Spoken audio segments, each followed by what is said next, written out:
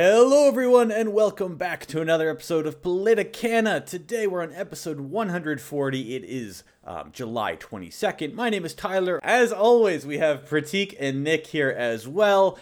Please, everyone that's listening, follow, share the podcast. Really appreciate it. Just share it with your friends. Like we said, we want to get this podcast out, especially here during election season. So to begin, Pratik, what's going on with the Democrats? So old is gold. Biden is Democrats. So basically, we looked at a primary poll that took place recently. It was a premise poll, which looked at what would happen if Biden was not the nominee of the Democratic Party or if Biden did not run. So it had very interesting results.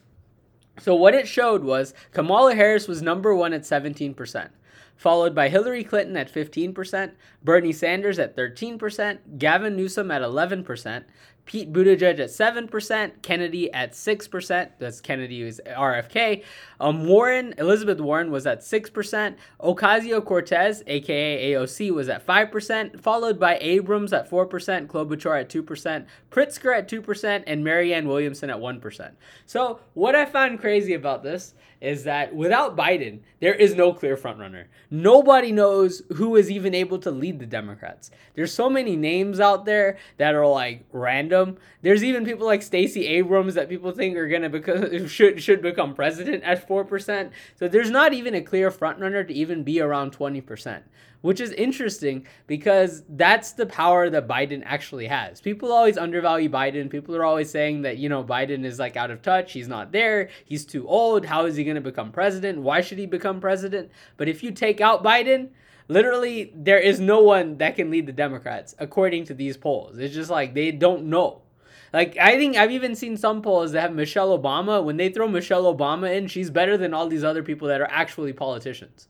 So, this is an interesting story to me. Nick and Tyler, do you got any thoughts on Biden being the Democrats? Well, I mean, we've been talking about this before, but, Biden, everyone is able to coalesce around Biden because he's tapioca. He's as bland as can be, and everyone can kind of be okay with him. Apart from that, though, look, this is the same trend that we've been seeing. If Biden's not there, it's chaos in the Democratic field, which they don't like. They like to kind of consolidate around one person, and without Biden, that's going to be really difficult. I think these polls echo that, and they have been saying that for a long time now. It really is up to Biden. Are you going to be able to really maintain your health, I guess, during this next election? It's going to take a lot out of him. He misspeaks a lot for sure, but at the same time, look, if he's falling constantly, I think people are going to start to take notice eventually. There's only so much leeway you can give the man, even if you are a Democrat. If he's actually losing it, if he actually is just not competent enough, I think that would be the only way they don't put Biden up front. But apart from that, look, we're looking at the poll numbers, and it's either Biden or bust. Yeah, so speaking of the poll numbers, you saw Williamson, or Pratik, you said Marianne Williamson was polling at 1% if you opened up the fields. You know what? I personally like that a lot. I mean, last time when you had 20 Democrats running, she was at the bottom of the pack as well. And it just goes to show that, when you have fewer options, some of these fringe candidates will have a little bit more support in the polls.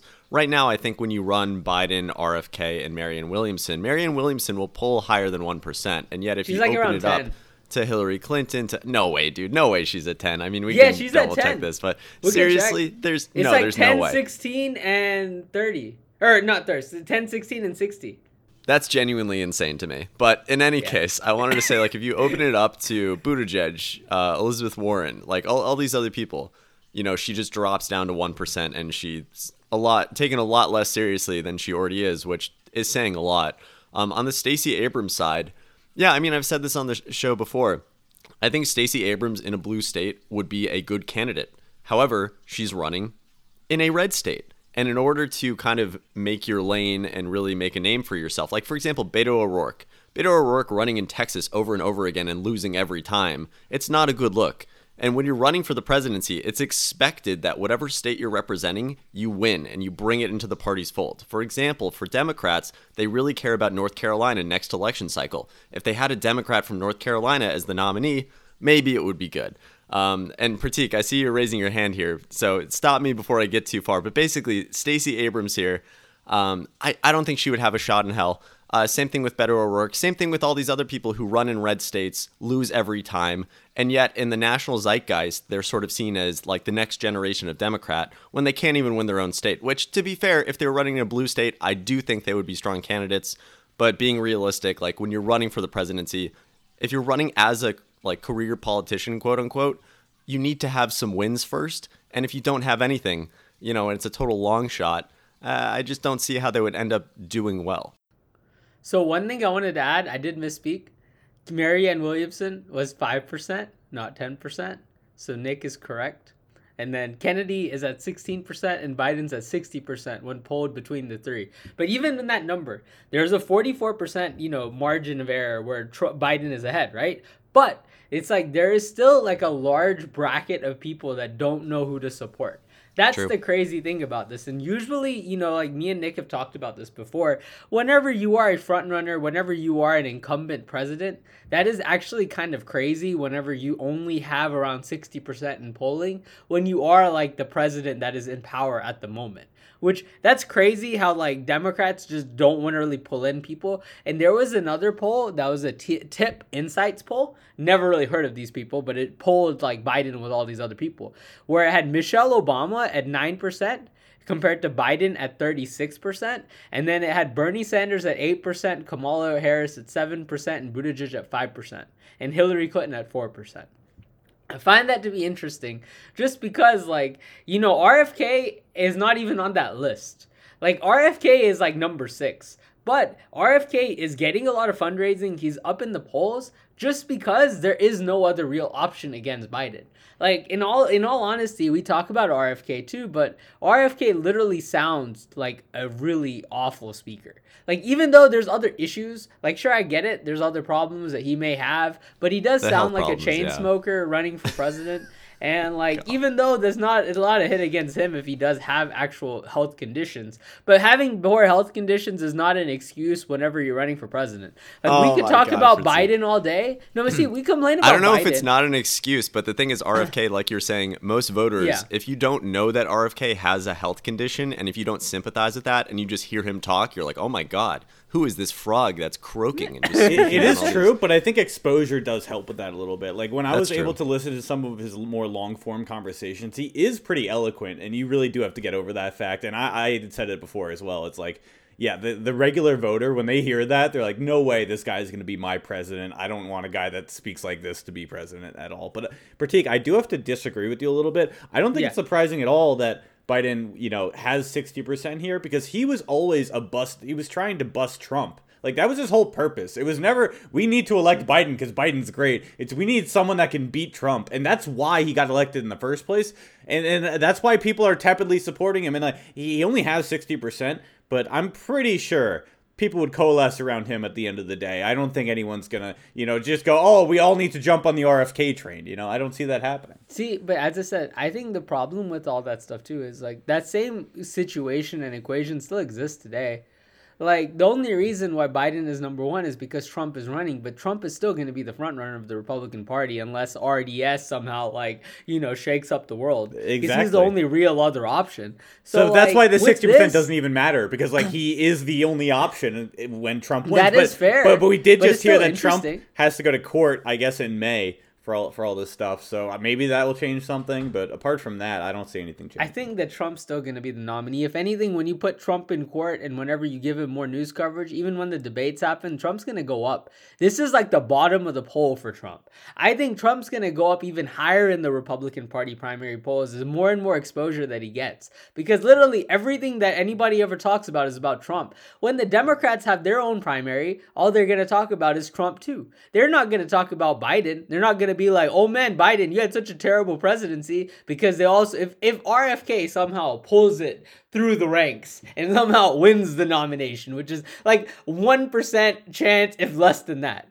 If something like that happens, he's not going to start trashing Biden, because he still needs the people that are supporting Biden to go support him. But on the flip side, with Trump, there's people that are anti-Trump, and then there's people that are pro-Trump. The pro-Trump side is already at 60%. The anti-Trump side there's like a mix of all those people. There's people that don't want Trump because they're like, oh man, he already ran and he lost, and now he might run again and he might lose again. You got that train. You also have the people that are just like, we just can't stand Trump. We want anybody else, but we're gonna vote Republican in the end of the day anyway. Because if they didn't, then they wouldn't vote, right? And then the other side with the anti-Trump train would be, oh, well, we like Ron DeSantis more because Ron DeSantis is a brand new candidate. He looks more presidential. He sounds more presidential. Trump's kind of like old now. We just want somebody new. But whenever all those other people get washed out, majority of all that train, I'd probably say around 80% will back Trump whenever there's literally nobody else standing anymore, apart from like, him and somebody else. Like, I do think RDS should be there for the long haul if RDS's campaign is smart.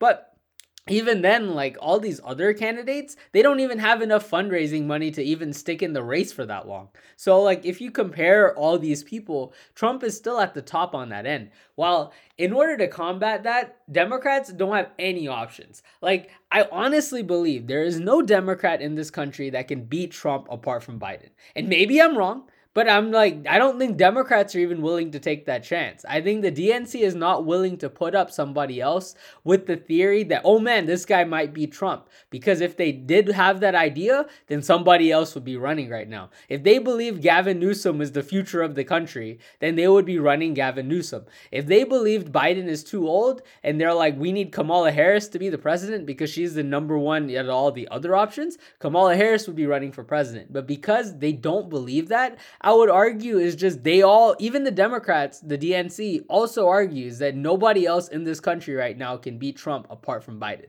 And maybe I'm wrong, but I'm willing to take that chance because Democrats don't have anybody else running apart from RFK and Williamson. So to summate all of what Pratik just said, Biden and Trump is inevitable. Nick? I mean, I hope they're not inevitable. It's still early on. Sure. And if you look back to 2008, for example, I know this is totally different because we're running two incumbents now, and I don't think that's been seen for quite some time. But for 2008, the Iowa caucuses, Barack Obama, 38%, Hillary Clinton, 30%. Joe Biden was down at 1% that year. And then 8 years later, or rather 12 years later, he becomes the president. Iowa Republican caucus, Mike Huckabee, 34%, Mitt Romney, 25%. All the way down towards the bottom, Rudy Giuliani at 4%, Duncan Hunter, 1%.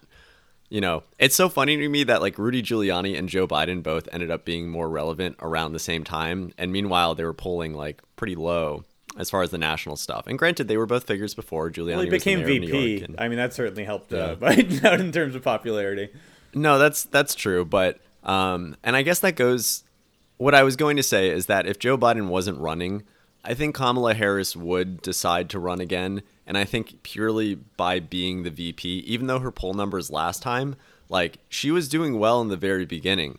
But I think, like you guys are saying, if Joe Biden's in the race, like, look, it's going to be Biden versus Trump, and that's just going to suck. Yeah, but I would also hate to see Harris. Like, I honestly, I really don't like her. I would hate to see that. Yeah, I don't think a lot of people would be excited for. But they would coalesce Kamala around her. Or for that's true. They end up coalescing. But to be fair, both parties do coalesce when it comes time to like actually vote and decide. She might be able to are beat Republicans Trump. or Democrats going to win. But what I wanted to bring into the conversation is just like, for example, if you were the DNC or if you were a Democrat, which I guess you're not. But Pratik, let's say that Trump was still president and a bunch of people decided, let's primary Trump. Let's see how it goes. Do you think that would help the Republicans or hurt them in the general election? You know, say like take Trump as a candidate out of it, take Biden as a candidate out of it, purely just focus on if you are the political party who has the presidency, who's in power, and you get primaried for whoever's currently the president. Through the primary process, your opponents are going to have to attack you and point to your administration as being bad. And if anything, I think if more Democrats actually said, you know what, let's challenge Joe Biden, I think it would be worse for the Democrats as a brand overall because you would all have all these people say, oh, what's Joe Biden weak on? If Democrats start saying Joe Biden is weak on the economy, he's weak on this, he's weak on that, that's bad for Democrats. The same way that for Republicans, like, you have to coalesce at a certain point. And yes, you can attack Trump all day, but at the same time, you have to ultimately say, this is why the Democrats are bad and you should vote Republican. If the Democrats run a bunch of primary candidates, it would all look like, oh, Joe Biden sucks. Everything about this administration sucks. But, you should still vote for us because we're less bad than the Republicans. Like, there's no winning message there of momentum. I think you got a lot of good points. But what I would say is it also depends on the person that's there. Like, I think if Trump was on the Democratic side, then it would be a different equation. I just think that Trump has an ability to try to garner people's votes and has the ability to sell himself much better than many other candidates have been able to do in the past. I think, like, Joe Biden reminds me of somebody like my favorite candidate, Jeb Bush, in the past. And Jeb Bush would also be seen as somebody that's more of a pushover. I think the question is, how much of a pushover would Biden be if somebody was to attack him directly on all these different topics? Now, I will say one thing in Joe Biden's credit. Whenever he was running in his primaries, he was the focal point of the attention. Everybody was attacking Joe Biden because Joe Biden wasn't left enough, he wasn't progressive enough, he didn't take strong stands on a lot of these big issues like Medicare for all. He was being criticized on climate change. He was the focal point of attention. And I guess what Joe Biden did was Joe Biden did enough to try to still win all these people. And a lot of these people did transfer to Joe Biden, hence he won the general election because most of the Democrats did transfer to him. So I do think that a lot of your points I would agree with, but it's just the question is how below the belt do you hit, but also who is the person there. I think with the Republican side, like, even if Trump is attacked left and right by all these people, if anything, this helps Trump because Trump's going to have more media attention. Whether or not people like Trump or don't like Trump, they do see Trump as a bully that can stick it to whoever he's running against because that's what Trump does best. So I think all of those things look like positive attributes. When somebody attacks Trump and Trump's able to give him a response or her a response, that benefits Trump in the long run. The question mark is just that, does Joe Biden have that same pedigree? And I do not know that. Like, maybe. But at the same time, like, I would argue that the longer Trump is in this race, the more and more Trump gets talked about. If anything, maybe he even has a better chance at the general than I even assume, because I still think Joe Biden has a little bit of a higher chance than Trump. But I still think that Trump is not in office right now, so that could be in his benefit. Because if anything, if you attack Trump enough and you put Trump enough in the news media highlights, whether or not, literally, if Trump goes to a court case and he is like being tried, that's only going to benefit Trump. It's not going to hurt Trump in any way whatsoever. If Trump doesn't show up to the debates, that's going to benefit Trump too. Even if Trump shows up to the debates, that's probably going to benefit him as well. Like, every ounce and way you look at it, it's benefiting Trump. So I just think that the same may apply to Biden. I don't know. But at the same time, like, Biden did do well against 26 different options, and him being bland, boring even back then in the 2020 primary didn't stop him from winning. And if anything, like, it actually made Biden stand out because at least he was taking all the criticism and is doing his best to try to respond back.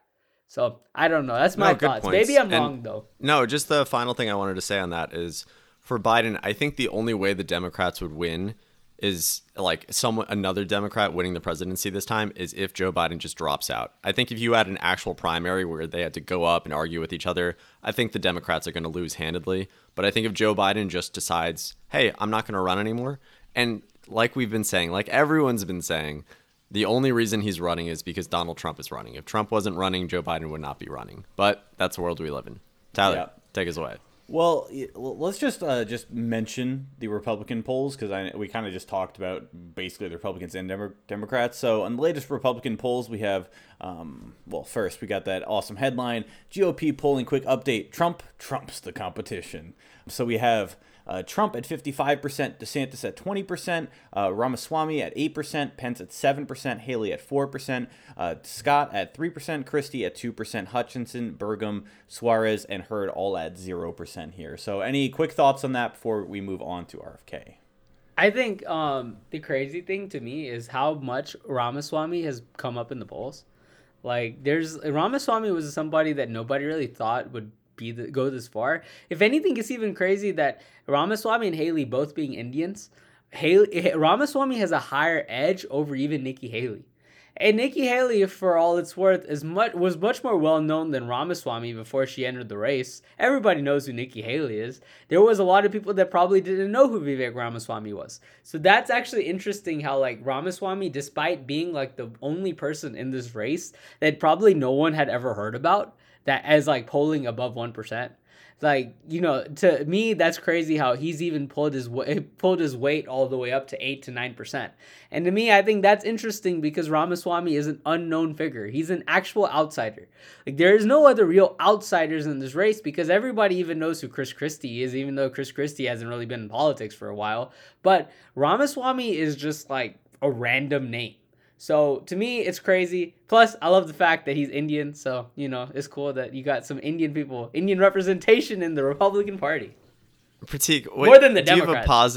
Do you have a positive perception of Ramaswamy's platform right now? Like, would you rate him favorable, unfavorable, neutral? I would rate him favorable. I think he's better than some of these other options. I mean, I would rather vote for him than Mike Pence. Mike Pence is at 7. I hope setting Mike the bar Pence pretty low out. Here. I know. But then, like, Nikki Haley, I like a lot. Nikki Haley is probably one of my favorite candidates in the race. Yeah. But Nikki Haley isn't pulling that same level of enthusiasm that Ramaswamy's pulling. And I do think Chris Christie's an idiot. Like, I do think Chris Christie's, it's cool that he is, like, you know, the one that's attacking Trump and all this stuff. But Chris Christie has, like, the platform that he can talk about at least something that he's going to do. We have zero clue about what Chris Christie's presidency is going to look like. All we know is that he hates Trump. Like, that's not enough. Like, I think Ron DeSantis, as I said, has the opposite problem.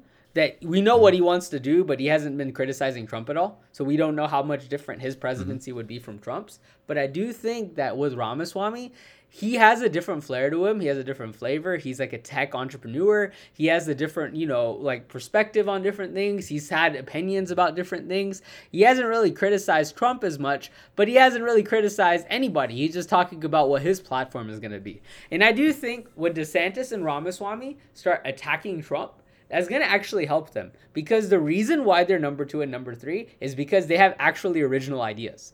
These other people don't. Hence, they're not going anywhere. Original ideas is what wins you the presidency. Trump had original ideas. That's why he won in the 2015 primary. Forget about all the other stuff that Trump did.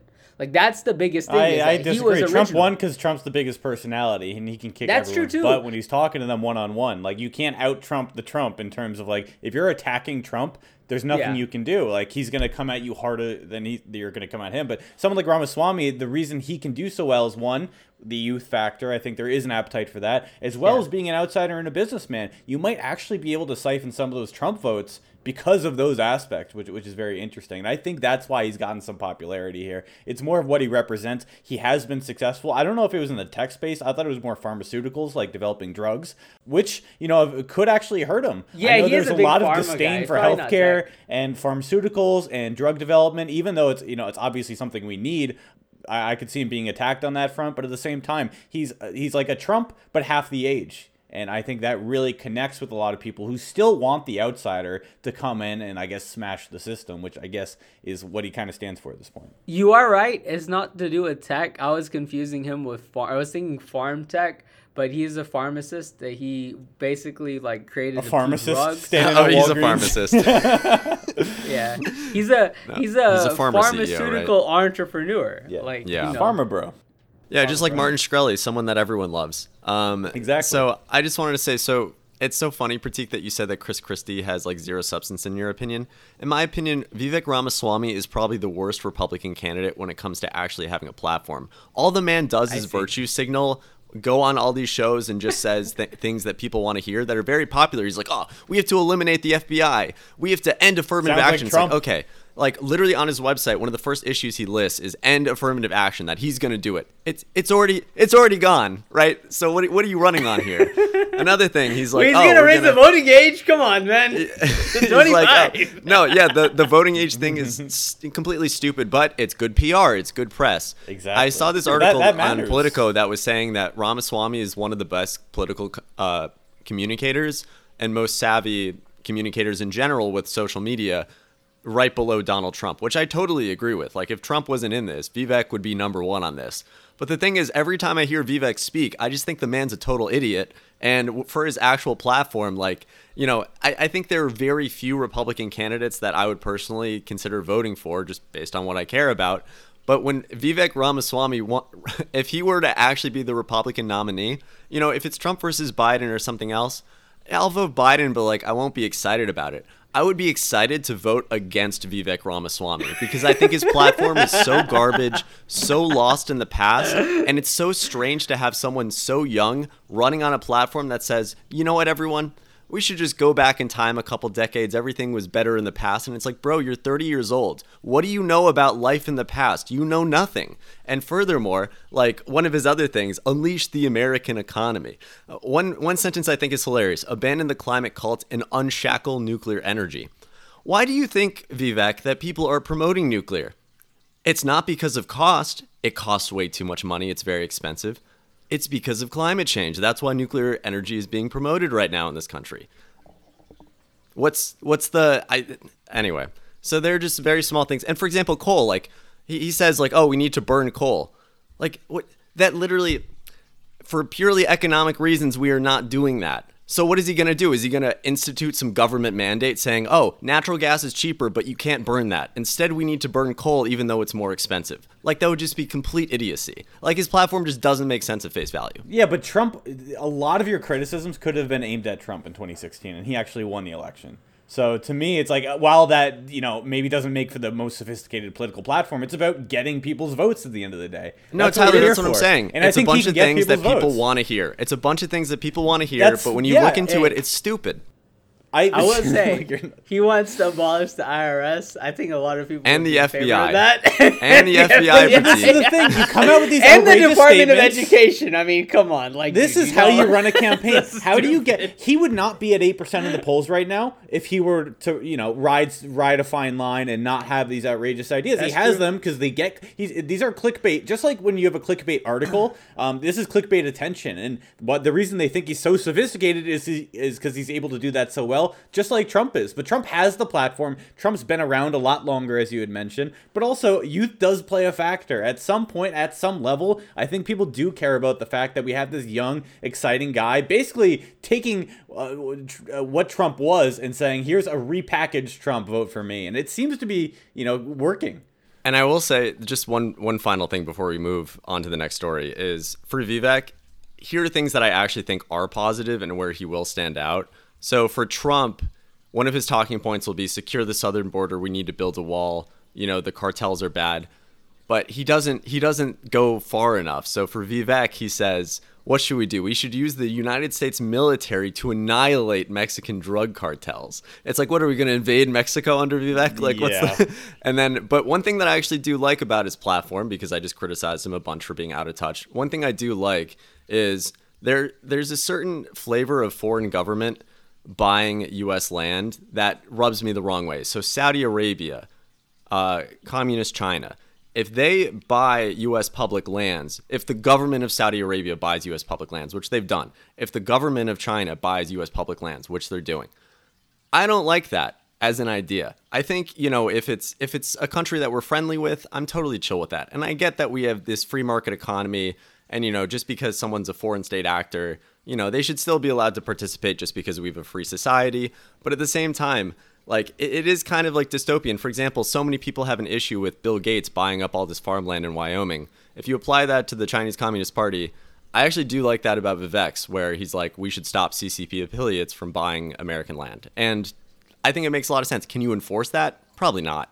But you might be able to enforce it. You could say security concerns. You could say that it's a national security threat. And that's one thing I wanted to ask, because this is another story, but I'll just bring it up. So, I mean, I called him the underrated originalist. So one of the biggest things about Ramaswamy too is he's like trying to have like a strong commitment towards an originalist views platform. So one thing that he said was like he would put Ted Cruz and Mike Lee as his top options for the Supreme Court pick if he was to be elected as the president.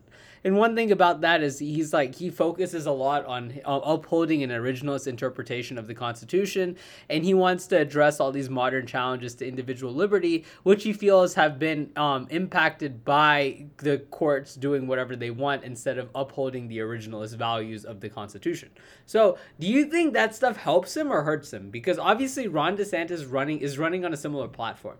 There's nothing really different from that. Also, even if you were to bring in the number 4 option, Mike Pence is probably nothing different from that either. So would Ramaswamy actually be able to win some of that crowd, or do you think that he shouldn't even talk about the court stuff because it's probably not going to do him any favor, or it's probably not going to impact his voting in any way? What do you think? Here's the problem. I feel like Trump has done something similar, and he's put up justices that hold up more of an originalist interpretation, and because of that, it's going to be hard to beat Trump on that regard. So I don't think it's going to make much of a difference either way. Point. Okay. Well, I think now let's move on to somebody that's not, that thinks he's sophisticated. He's from a very sophisticated family, but he definitely doesn't sound sophisticated. So RFK, lead us on to him, Tyler. Hey, RFK, are you a racist? During a U.S. House hearing on government censorship, RFK faced accusations of promoting racist conspiracy theories. Despite calls to disinvite him over recent anti-Semitic remarks, he defended himself, emphasizing he's never been a racist or anti-Semite, but subjected to narratives about being an anti-vacciner. So Democrats debated that free speech limits should be in place against misinformation, otherwise it would lead to increased violence.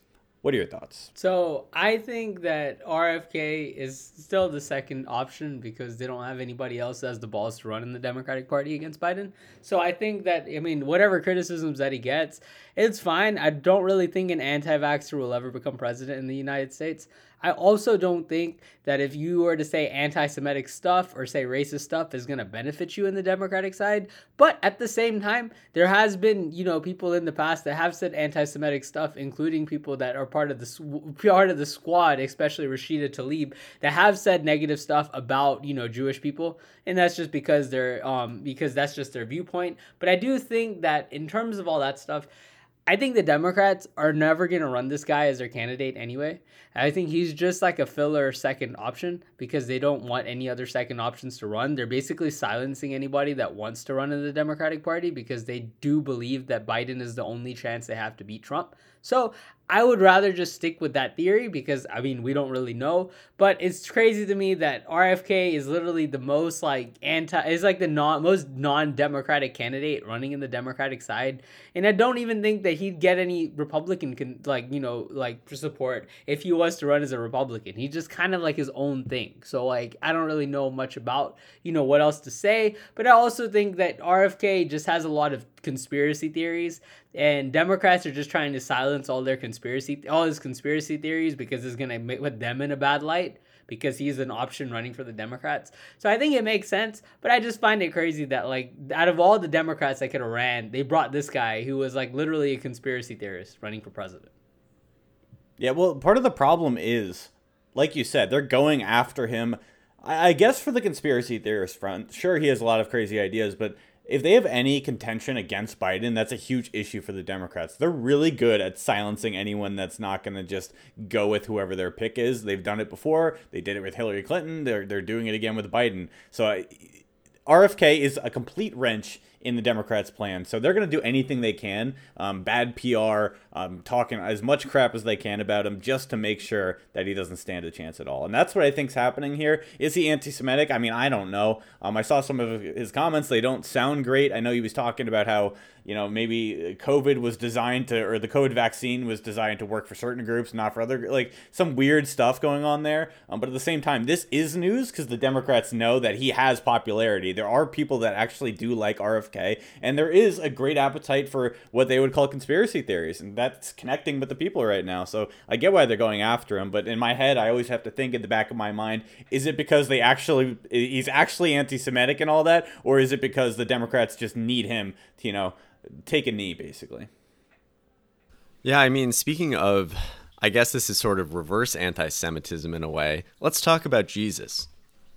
So is Jesus on Trump's side? So over the last 8 years, Donald Trump has gained support from evangelical and conservative Christians, but now Ron DeSantis De Sanctimonious, as Trump would call him, is considered the frontrunner of the evangelical right. While some see him, Ron DeSantis, as a cultural warrior, others view him as an anointed leader. And despite criticism, Trump remains popular among evangelicals in Iowa, although some conservative figures have joined DeSantis and others distancing themselves from Trump. So, Pratik and Tyler, do you think that with these two running, which way do you think the evangelical vote is going to swing? Are they going to favor DeSantis or are they going to favor Trump? I think that the evangelicals are probably going to favor DeSantis. I think that that's his main base. I think DeSantis' 20% is primarily made up of mostly socially conservative people. A lot of these other people that are in the percentage races that are anti-Trump are split between all the other options that I think will fall to DeSantis in the end. But I do think that DeSantis is not going to win this vote because this is what all he talks about. His main focus is all on the woke stuff. I think that stuff, like, you know, strikes a chord with these like socially conservative people and the evangelical right. And I think that he just has some firepower that Trump doesn't have on this side because Trump, for all it's worth, doesn't really say much about the anti-woke stuff. He just kind of become the leader because like he's like has his own theories and he has his thoughts on like, you know, trying to break up the government and just all this stuff about like, you know, how it's political correctness.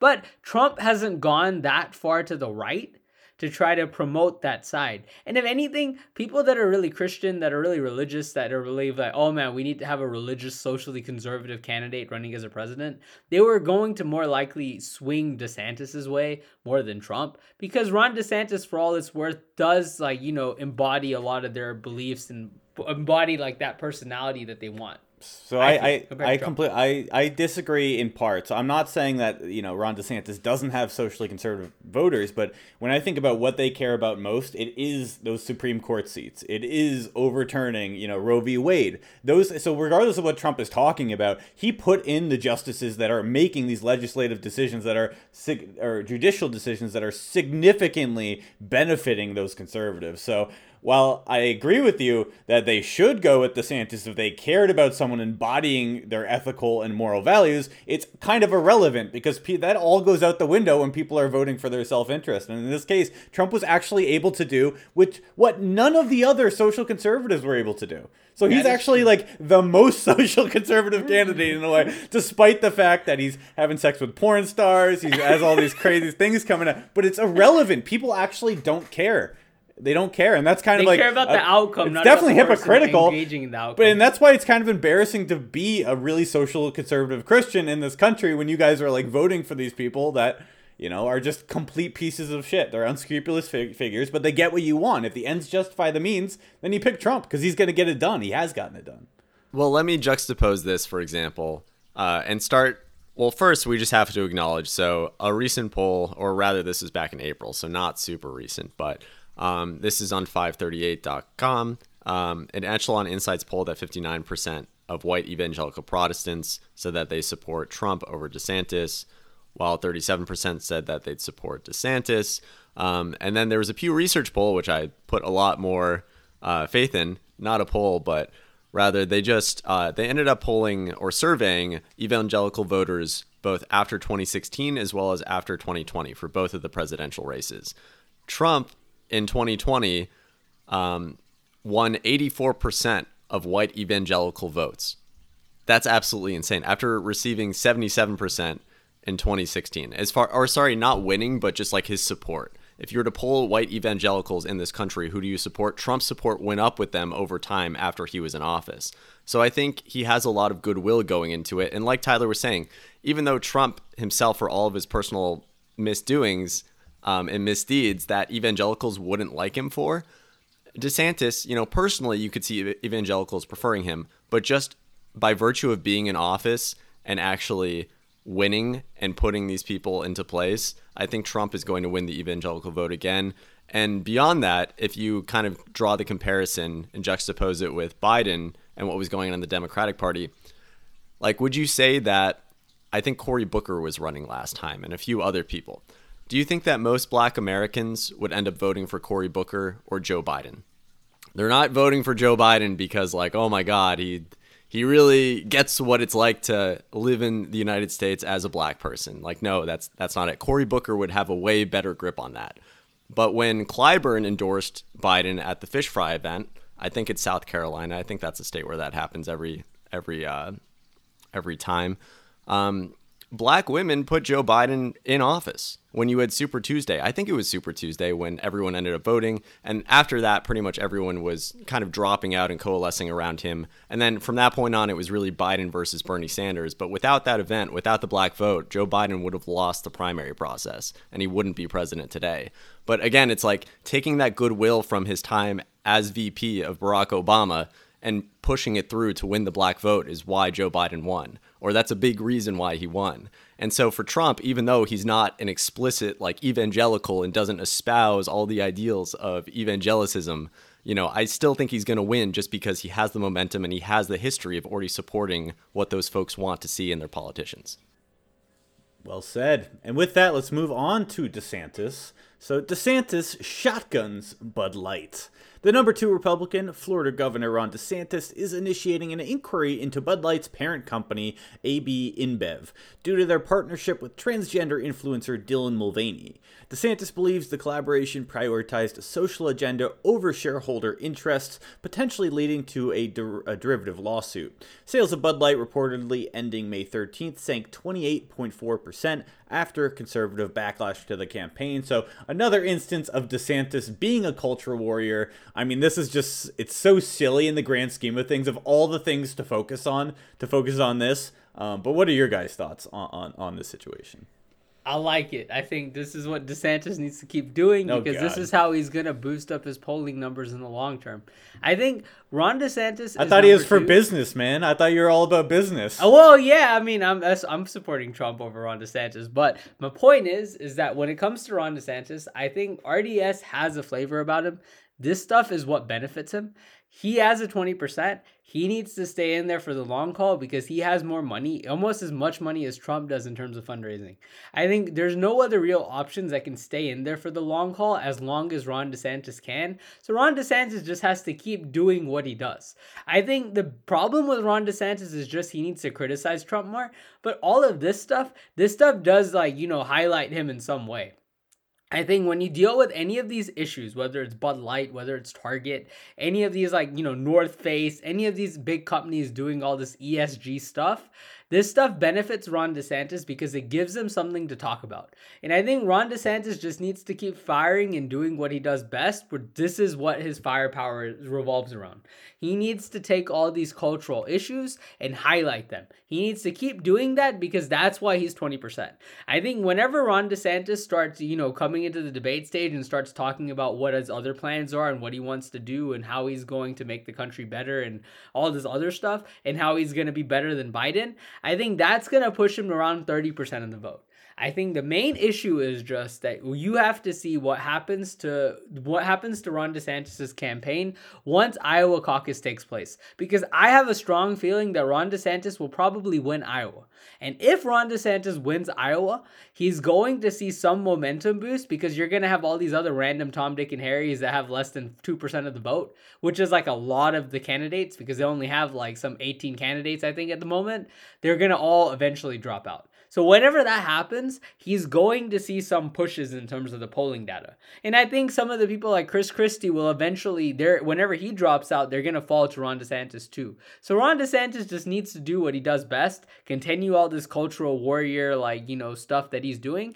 Because I think in the long haul, Ron DeSantis just needs to position himself as the number 2 candidate. And at the moment, he's solidly the number 2 candidate. He's just way behind Trump because Trump is still trumping everybody by a mile. But Ron DeSantis just needs to make sure that he maintains his number 2 spot and doesn't fall behind people like Ramaswamy that is coming up in the polls. Nick, you got any thoughts on, RDS, the man with the plan? Who cares about Ron DeSantis at this point? I think he's squandered his lead. He's old news at this point. And if he comes up during the debates, great. But until that time, until his campaign actually decides to spend money again and do things, who cares about him? He's just going to sit there and be quiet. He just has to talk badly about Trump. That's what he has to do. He has to grow some balls and actually say something. Otherwise, who cares? That's true. Yeah, but he won't. But anyways, let's move on to our next favorite person, the Biden, Hunter Biden. Yeah, so the story is called One Coked Up Investigation. So get this. The Secret Service finished their investigation on that White House cocaine discovery. But guess what? They couldn't find a single fingerprint or enough DNA to solve that case. Talk about a mystery, right? Maybe they could call Sherlock Holmes next time. Or better yet, Scooby-Doo and the gang. Zoinks! So, what's your thoughts on this cocaine investigation? Well, here's the deal. Like, I think we all understand people do drugs, right? At the highest level, people do drugs. At the lowest level, people do drugs. People do drugs everywhere. The thing that stands out here is the hypocrisy. Clearly, there is someone here in the White House doing these drugs, and there are no, there is no consequences for the actions of actually bringing in drugs into the White House. It's supposed to be the most secure building in the world. It's the most important building in our country, and yet we can't prevent drugs from getting in there. But to me, I mean, honestly, in my case, I would just prefer that drugs maybe become decriminalized across the board and we can handle this whole drug problem better. But at the same time, in this case, it really is the hypocrisy that sticks with people. They can get away with whatever they want, but if you're a regular person, average Joe, and there's cocaine on you, guess what? You're probably going to prison.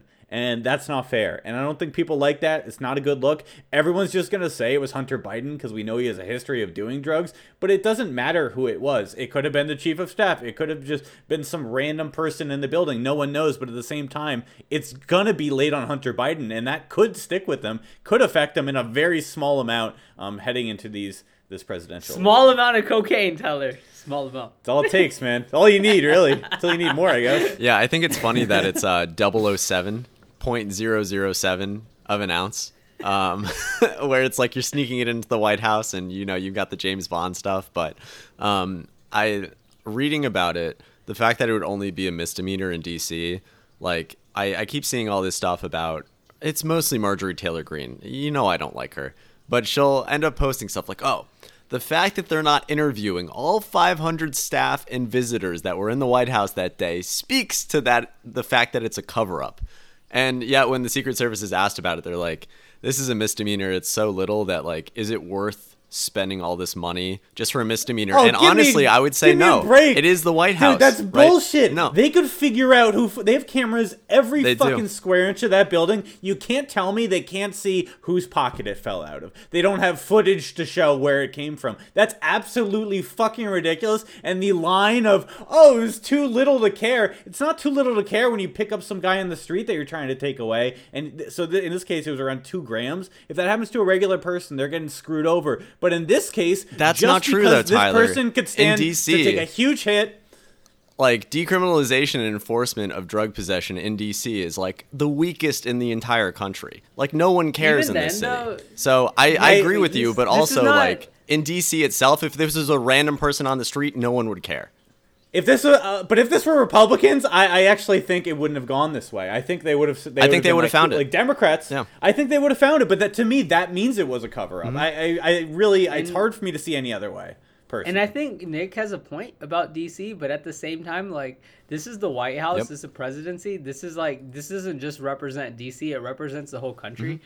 And most of our country is not like gonna decriminalize cocaine anytime soon. Mm-hmm. You got pockets like DC that will, which that's a fair argument. But at the same time, like, it happened in the White House. The White House doesn't just belong to DC. That's basically the home of the residence of the president for the whole country. Yeah. So I agreed with you. I said the same thing, Pratik. Like, this is the White House. It's different. But I'm just saying, like, in general, does this really matter? Like, is this a huge security breach? No. But at the same time, it is the White House, and you should find out. But you should still figure out who did it. With what Tyler was saying, though, they probably could have found it. And I would argue that if this happened to be Donald Trump's presidency and this stuff was happening, you would have the same people that are trying to cover it up, making this like the biggest story of all time. This would be like a front page news headline story. We've only heard about this cocaine stuff literally for like 2 days, and it kind of got washed out.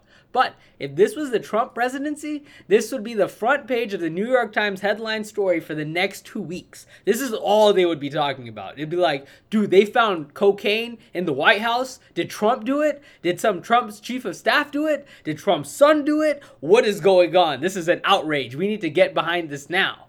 And they would have had like some investigations that would have taken place for 4 years because that's what they loved to do when it was the Trump presidency. It's probably a staff member. Like, It's probably a Yeah, staff but- member. Whoever it is, But even so, even if it's a staff member, it doesn't mean No, I'm you not saying shouldn't that's at okay. least I'm saying investigate it it. probably is a staff member that they're covering it up. I I think if actually it was probably a agree random with you. person, You're then they probably would have right. said You're who probably it right. was. But I did. By the way, did we ever Maybe. find out who the Supreme Court leaker was? I remember they kept like narrowing it down to a couple people, but I don't think they ever said who formally leaked the Roe versus Wade overturning opinion before it came out. Because I don't know, like these are places with very tight security. With I don't know, like.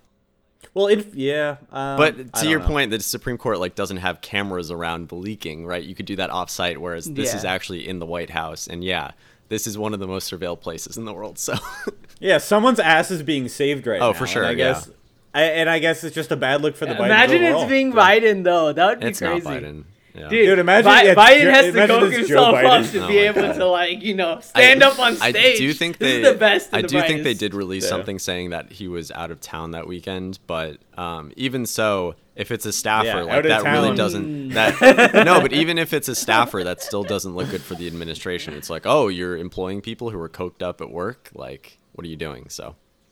Yeah, but I mean, a lot of them are probably doing it. But hey, regardless, let's move on to our next story here. So what do we got?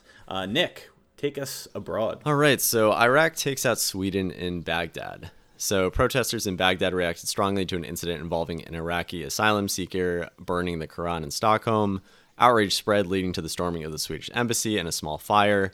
Iraq's prime minister severed diplomatic ties with Sweden, suspending a Swedish communication company's license. Escalation persists. Pratik, what are your thoughts on this one? So I think it's kind of crazy that, all right, so there's an Iraqi asylum seeker. So it's basically someone leaving Iraq. It's probably something like a refugee because it's an asylum seeker coming to Sweden. And basically the Swedish embassy is not allowing him access to enter into the country. They don't want him to give him all the rights that he thinks he deserves. So into protest and be angry with the Swedish government, he decides to burn his own holy book, the Quran. And with that, there was like this big outrage that spread, and then in Iraq, like the Iraqis all basically stormed the Swedish embassy and they severed all ties with Sweden. But it's kind of a random story because it has nothing to do with the Swedish government. This has to do with an individual that left Iraq because he didn't want to stay in Iraq, that came to Sweden as a refugee, that decided to burn the Quran just for publicity. And that led to Swedish and Iraqi relationships all literally falling into flames. I just think that it's kind of a weird story because Sweden themselves haven't done anything to cause their hatred that Iraq is providing to them. But it's like it literally all happened because Iraq has a terrible human rights record. They have situations going on in Iraq, which led somebody to leave their country to go to Sweden and engage in all these antics. So it's just a weird situation. There's nothing that like Sweden did something so Iraq retaliated. It's like dealing with an Iraqi citizen that has gone to Sweden doing something so Iraq basically retaliated against Sweden. Which the whole storyline narrative makes zero sense, but it's just Iraqis just wanted to be angry about something, so they got angry at the Swedish, and now there's no ties anymore. Well, it makes sense in a sense. I mean, in Islam, there's something called apostasy. Apostasy is if you leave Islam, in the Hadith it says that you should be killed. So they're pretty hardcore about that. And, in the Middle East, there are a lot of theocracies, if not explicitly, then implicitly. So in this case, when someone that was a member of their community and left the religion is burning the Quran, well, they feel justified in doing whatever they can to attack that person. That's just part of their religion. So to me, I don't know. Obviously it's not like a good issue to talk about, but it makes sense on the religious front if you are a religious fundamentalist. Yeah, I think it's... Look, I'm still more interested in the cocaine story, frankly. I mean, Sweden. Look, Yeah. Sweden. Like, there's a bunch of stuff there, but it is interesting. It's like, when has the United States severed diplomatic relations, or do you think? I don't know. If someone did that in the United States, We're not a theocracy. yeah. What are we gonna? We're not gonna go after someone for burning. no, a I'm book. saying this the is- reverse. The reverse. Like, if someone did this in the U.S., would that country, like, for example, if Saudi Arabia had someone who fled the country, moved to the United States, and then burned the Quran, would the same thing be going on? No, I don't think so. I think part of it is like Iraq and Sweden, like they have no like real material interests here. It's like, sure, the two countries, like it would be nice if they talked to each other. That would be a good idea. But as far as like big geopolitical impacts. Like this is very light. Well, it reminds me of the Charlie Hebdo situation a little bit, but on the national level. But I will say in Sweden, like 10% of the population is Muslim. It's really? not like a complete. Yeah, they had a lot of, especially migrants coming over. Remember during the migrant crisis or whatever. So that is the case. They actually have a growing Muslim community. They've had a few issues there, which also might be why. But I mean, I can't speak too much to that. I only know so much. 10%. Tyler, I feel like that's way too high. You're telling me 1 out of every 10 Swedes is Muslim? That is way too high, dude. At least 8% is what I'm reading, yeah. What is interesting, though, is like if this same situation was to happen in America, because you can have an Iraqi refugee come to the United States. If the Iraqi refugee decided to burn the Quran in America, I wonder if there would be an Iraq 2.0 war. Like, it could be, because there's not like Sweden was like, yo, guy, go burn the Quran. It was just some random dude that decided to burn the Quran in Sweden.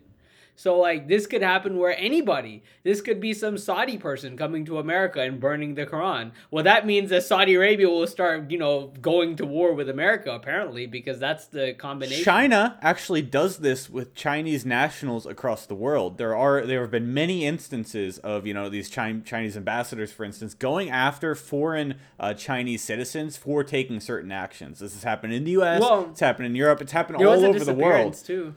Yeah, so what I'm trying to say is, like, this actually does happen with other countries. I guess this isn't the only case, because I know China is really hardcore about locking down their citizens, whether they're domestic or abroad. That's actually one story that I had that I can bring up here. It's called a Chinese disappearance. So there was China's foreign minister, Qin Gang, has been missing from the public eye for 3 weeks, causing speculation in the country known for political opacity. So basically, this guy's a career diplomat that basically said a bunch of crap about America whenever Anthony Blinken came to China, and he's basically been made to disappear for the last 3 weeks. So that's basically what Tyler's been referring to, is that this stuff does happen where China does take actions and they just make people disappear. Yeah, which I find crazy. It is pretty crazy, but let's move on here to something else that's not very uplifting, but something important to talk about. So Nick, it's pretty crazy. All right, so recharged and fueled by slavery. The rechargeable batteries that power our smartphones, computers, and electric vehicles often rely on cobalt mined in the Democratic Republic of the Congo, which is a bit of a misnomer, but the DRC, where workers endure slave-like conditions, the mining industry there has devastated the country's landscape, caused environmental contamination and health risks. There's a lot of concerns over, children being forced to work in these artisanal mines. Artisanal just meaning like there's no huge mechanical processes, there's no heavy machinery, it's mining by hand. Kind of a twisted way of saying, children in slave-like conditions being forced to mine rocks is to say artisanal mining. But so many activists emphasize the need to fix the supply chain rather than abandon it altogether. But it's tough going. So Pratik and Tyler, what are your thoughts on this, especially since, the way we're communicating right now relies in part on some of this mining? So you've all heard my theory about trade, is that whenever we trade with a country that engages in bad labor practices, by doing that, you are incentivizing them to continue their bad labor practices because they're profiting from it. So this is why I always argue is that even when we deal with certain countries like Saudi Arabia and Iran, I'd have the same argument with the DRC, is that if all of our smartphones, electric vehicles, computers, a lot of their batteries, if they're coming from the Congo, we should do whatever we can to try to improve their labor conditions. And if we can't improve their labor conditions by threatening, certain types of trade negotiations to make them change, then we should try to do whatever we can to make that stuff in-house or go to other allied countries and tell them to make it. Because I think that in the main situation here is the only way you can ever change conditions and make countries adapt to a different way of engaging in business is by retaliating against that country. Congo relies a lot on the United States and other Western powers to buy their products, and that's how they make money. So if America was to force some kind of trade negotiation or look at other countries to provide, or if they can even do this stuff in-house, then this could potentially change the entire conditions in Congo and how they treat their labor, how they treat their workers. And I think that's the only way you can ever make this change. Otherwise, there's never going to do anything about it. This situation is going to persist, and we're going to continue to have, our phones powered by slave labor. Well, here's the issue with that. States. This is some of the most important materials for our modern age, for the products that we all use, and the DRC accounts for roughly 70% of the global production of cobalt. So just to say you don't have fair working conditions, we're not going to trade with you, is very difficult when this is such a necessity. It's almost a national security concern if we're not able to actually collect these resources. So I agree with you, and we should take all steps we can to improve the conditions. But at the same time, it's not as easy as saying, oh, because you're not abiding by labor practices we are okay with, then we can't trade with you. There has to be some other solution. You know what I'll tell you? Trump would do something. I don't know about Biden. He didn't. But this would be a Trump. Trump would show up to the mines. Whether or not, be free, my children. Whether or not, like, you know, if Trump comes into power, if he actually does something, he would talk about. No, he didn't. Pratik, he was already in office. He already had a chance. Nothing changed. That's fair, but maybe it wasn't in the limelight. Now it's in the limelight. Nobody really thinks about the Congo. Pratik, if you go talk to anyone, they're almost certainly not going to have heard a story about this. Like, this has been an issue for years. I don't ever think it's been actually highlighted on the national stage. I think people have heard about things get highlighted, but see, when things get highlighted on the national change, that's when change happens.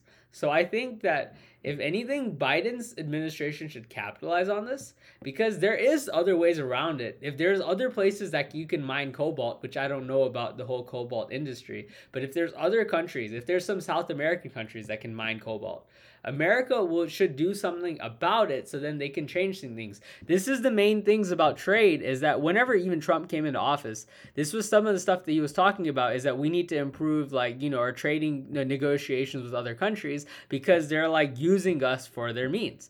And I think obviously we can interpret that in any way we want to interpret it. But I think when it deals with this kind of stuff, whenever you trade with a country that is actually a bad country engaging in bad practices, by continuing to trade with them, well, you're continuing to persist on the same problems that you have. And maybe you can negotiate, maybe there's nothing you can do, but at least you should talk about it with that country in the beginning. So apparently Idaho, from what Tyler's telling me, is another cobalt mine that we can have in the United States. But it's not going to produce enough. They don't have enough. We need the Boise State to do something. That's what I'm saying. This is the problem. Like, it seems like, as far as I could tell, just nowhere else on Earth has the concentration of cobalt that they do in the DRC. And also, the DRC is benefiting greatly from this, and they're taking advantage of the fact that they have this resource that literally everyone needs.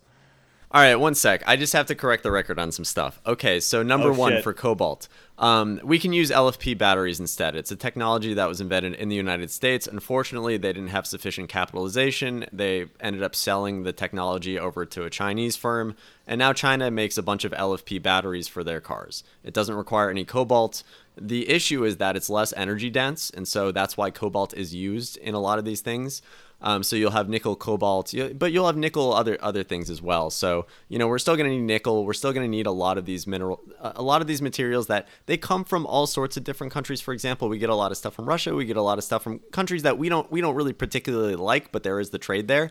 As far as the United States, we're not going to be able to produce all this stuff on our own. However, just like the cobalt thing, we don't really need it. Like, if you needed to cut it out 100% and take a moral stance, yeah, you could cut it out, but practically speaking, it's a worse product at this point in time, and so that's why we use a lot of the cobalt. One of the other things, Pratik said the United States could end up pressuring the DRC to change their practices. No, I don't think they would. So the DRC, yes, in terms of cobalt reserves, the DRC is the largest, but where is it refined? Where is cobalt turned from its raw form into actual products that we end up using? China. It's like 80% of the world's cobalt refining is going on in China. Same thing with all these other critical minerals. It's going on in China. They have the supply chains for it. They've already invested in all the EV stuff. They're way ahead of the game on this stuff. If the United States, you know, it's so funny. Like, some of this could have been happening in the U.S. If we had gone a different route decades ago, but we didn't. We doubled down on fossil fuels, and for good reason. There's plenty of fossil fuel reserves in the United States. It made sense to do at the time. But as far as, you know, what would actually move the needle, if China decided, oh, the DRC needs to be more responsible about this stuff, we've all heard the stories of China's influence in Africa, how they have all these countries by the balls in debt, how they build these ports and then basically say, look, we own these things and you have to pay us off over a long period of time. And meanwhile, all these Chinese fishing fleets are illegally fishing off the African waters. And it's a whole mess, right? It's this whole game that's being played on Africa right now. A lot of it is China. The United States is sort of forming this counterbalancing thing, but because of the history of colonialism and slavery and all of that stuff, China is seen as more of, an open partner, as well as the fact that China doesn't have the same rules that it comes in with. Like Pratik was saying, when the US trades with someone, we have all these norms that we expect them to follow. It's like, okay, maybe don't oppress women. That would be nice. China comes in. Do they care about that? No, they don't. So it's a lot easier to get to do trade with China. And also, if you're getting financing to actually build out these projects, because you need a lot of capital for some of these industries, if you actually want to build this and take it beyond artisanal mining, for instance, and you want Chinese money, they don't have as many strings attached for the loans. And so that's why it's not just the trade, but it's more so the loans to actually get these projects built. That's why China is seen as such a big partner, and why China is more influential in Africa than the United States will be. And so for the DRC changing, I just don't think that's going to happen. But anyway, that was my soapbox there a little bit to say, yes, we should care about it a lot. 2, can the United States do that much? No. But 3, there are technological alternatives like LFP batteries. Yeah, but we would have to change our entire infrastructure to adopt those batteries, correct? Like all the cars would have to change and all Well, what do you mean by all the cars? I mean, the current. We don't make that many to begin with. Okay. And so also Tesla and the others are already moving towards other battery chemistries anyway. So, it's just going to happen over time. So you don't really think it's that crucial to the development of these technologies? I think in the next 10 years it's crucial. Beyond 10 years, once we do have alternative chemistries that end up performing better, I don't think it'll be like that pivotal. For example, we're still going to need lithium. There are certain truths of the periodic table where you're just going to rely on certain elements, right? I don't think we're going to get around lithium. But as far as, the cobalt side of it, because you need the anode and the cathode, they're both used in different parts of it. If you end up swapping out the cobalt for something else, again, it's not the most efficient thing right now, but I'm just saying that if we really needed to, if we really wanted to take this moral stance and say, no, we can't have any child slavery or child labor going on in the DRC, we won't source anything from there, I think we could do it. It would just take some time. Okay. It would take time, and I'm not sure that we would be willing to take that stance. But with that, let's talk about aliens. What's going on with aliens? So aliens are in the house. Rep. Tim Burchett revealed to the House Oversight Committee that they plan to hold a hearing on unidentified aerial phenomena, commonly referred to as UAPs, or as they used to be referred to, UFOs, next week. During the conference, Burchett shared 3 witnesses. 2 of the witnesses, David Fravor, a former Navy commander, and Ryan Graves, a former Navy pilot, asserted they've encountered UAPs. The 3rd witness, David Grush, a former U.S. intelligence official, alleges the U.S. possesses non-human origin vehicles.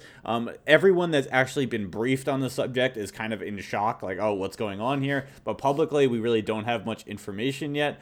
Look, this could go a million different ways. Are aliens real or not? Who knows? But the government is saying that they might be. What are your guys' thoughts?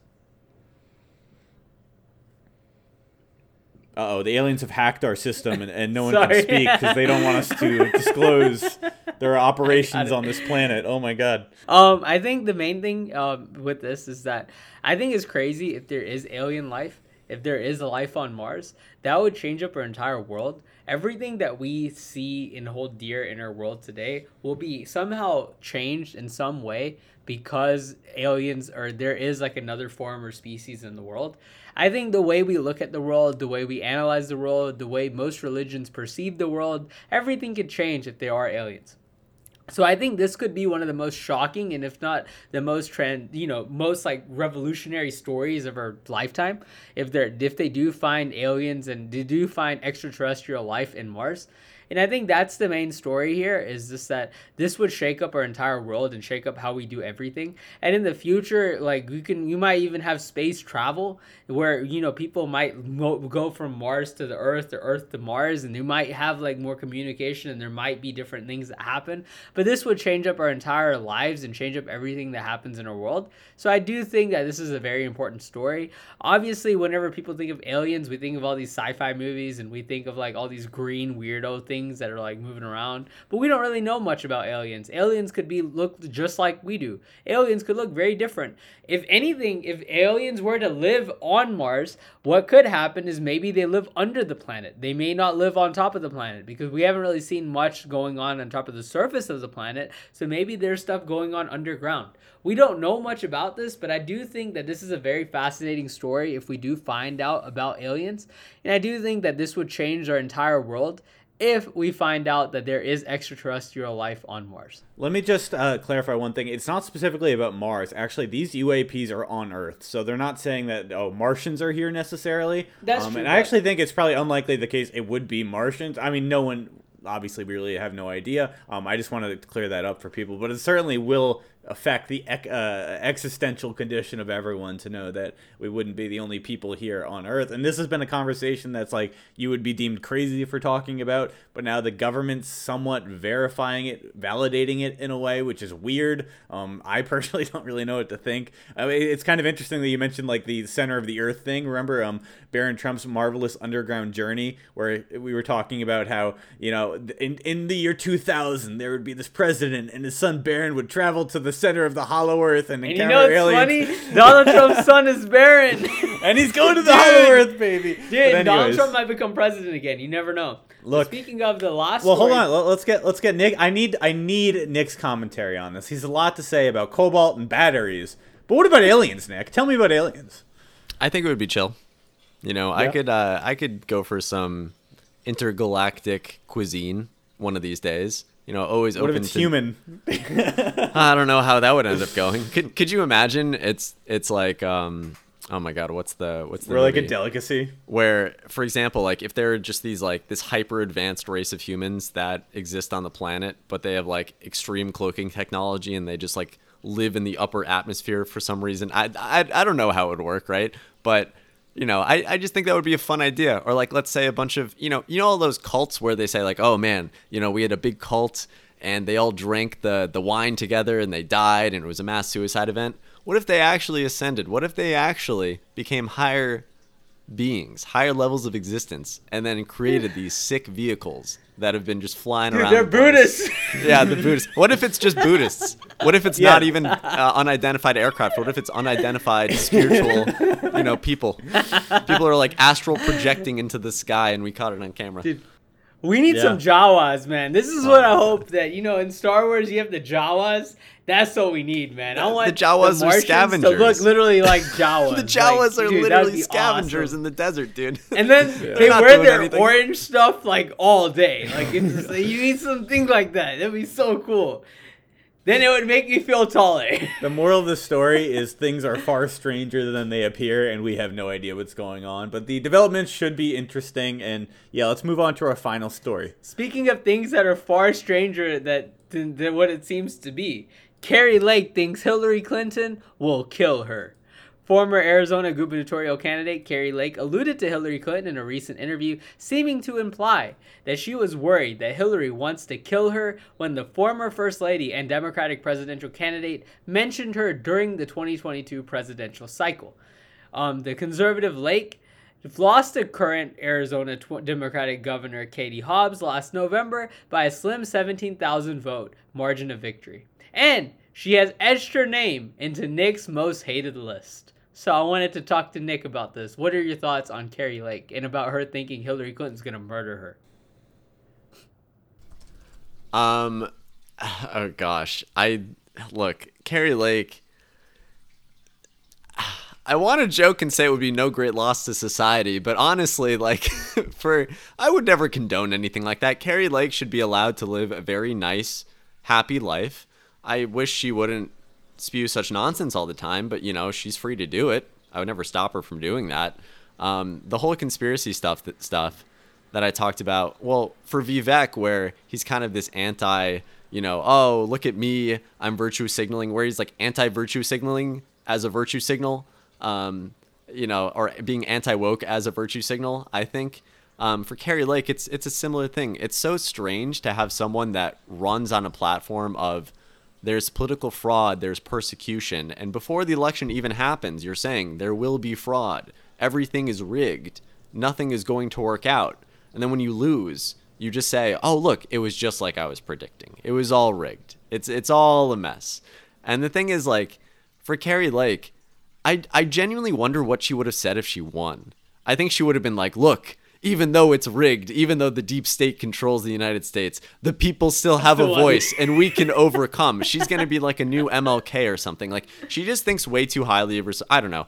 I hate self-absorbed people, and I hate people that think like they're somehow anointed to lead some revolution in the country. Like, you know, a guy who did that, it was the guy who said he was Jesus's younger brother in China like 100 years ago or whatever with the Taiping Rebellion. Okay, that guy I could get behind. But Carrie Lake, you're not Jesus's younger brother, okay? This isn't happening here. So I just don't particularly like her. And the fact that she keeps losing and then playing it up as a grand conspiracy theory, like, I think it's popular for QAnon supporters to say, oh, wow, there's this huge conspiracy involving Epstein, Clinton, like all these global shadow elites that are controlling everything. But I think, like, realistically, is Hillary Clinton going to murder Carrie Lake? No. So I just don't know. Like, it starts off as being funny, and then after a while, it just gets annoying. I thought that this story was really stupid because I was just like, man, why would Hillary Clinton go out of her way to murder this random person? But hey, some people go out of their way to murder random people. That's what people do that are murderers. So tell her you can. There you have it with Carrie Lake hopefully not getting murdered. So yeah, that's episode 140 of Politicana. Covered a lot of good topics today. Please follow, please share the podcast. We're here every week. We appreciate you all and hope you have a great day. Take care. And if you're an alien, I hope to see you on the next episode of If you're an alien and you listen to us, God bless.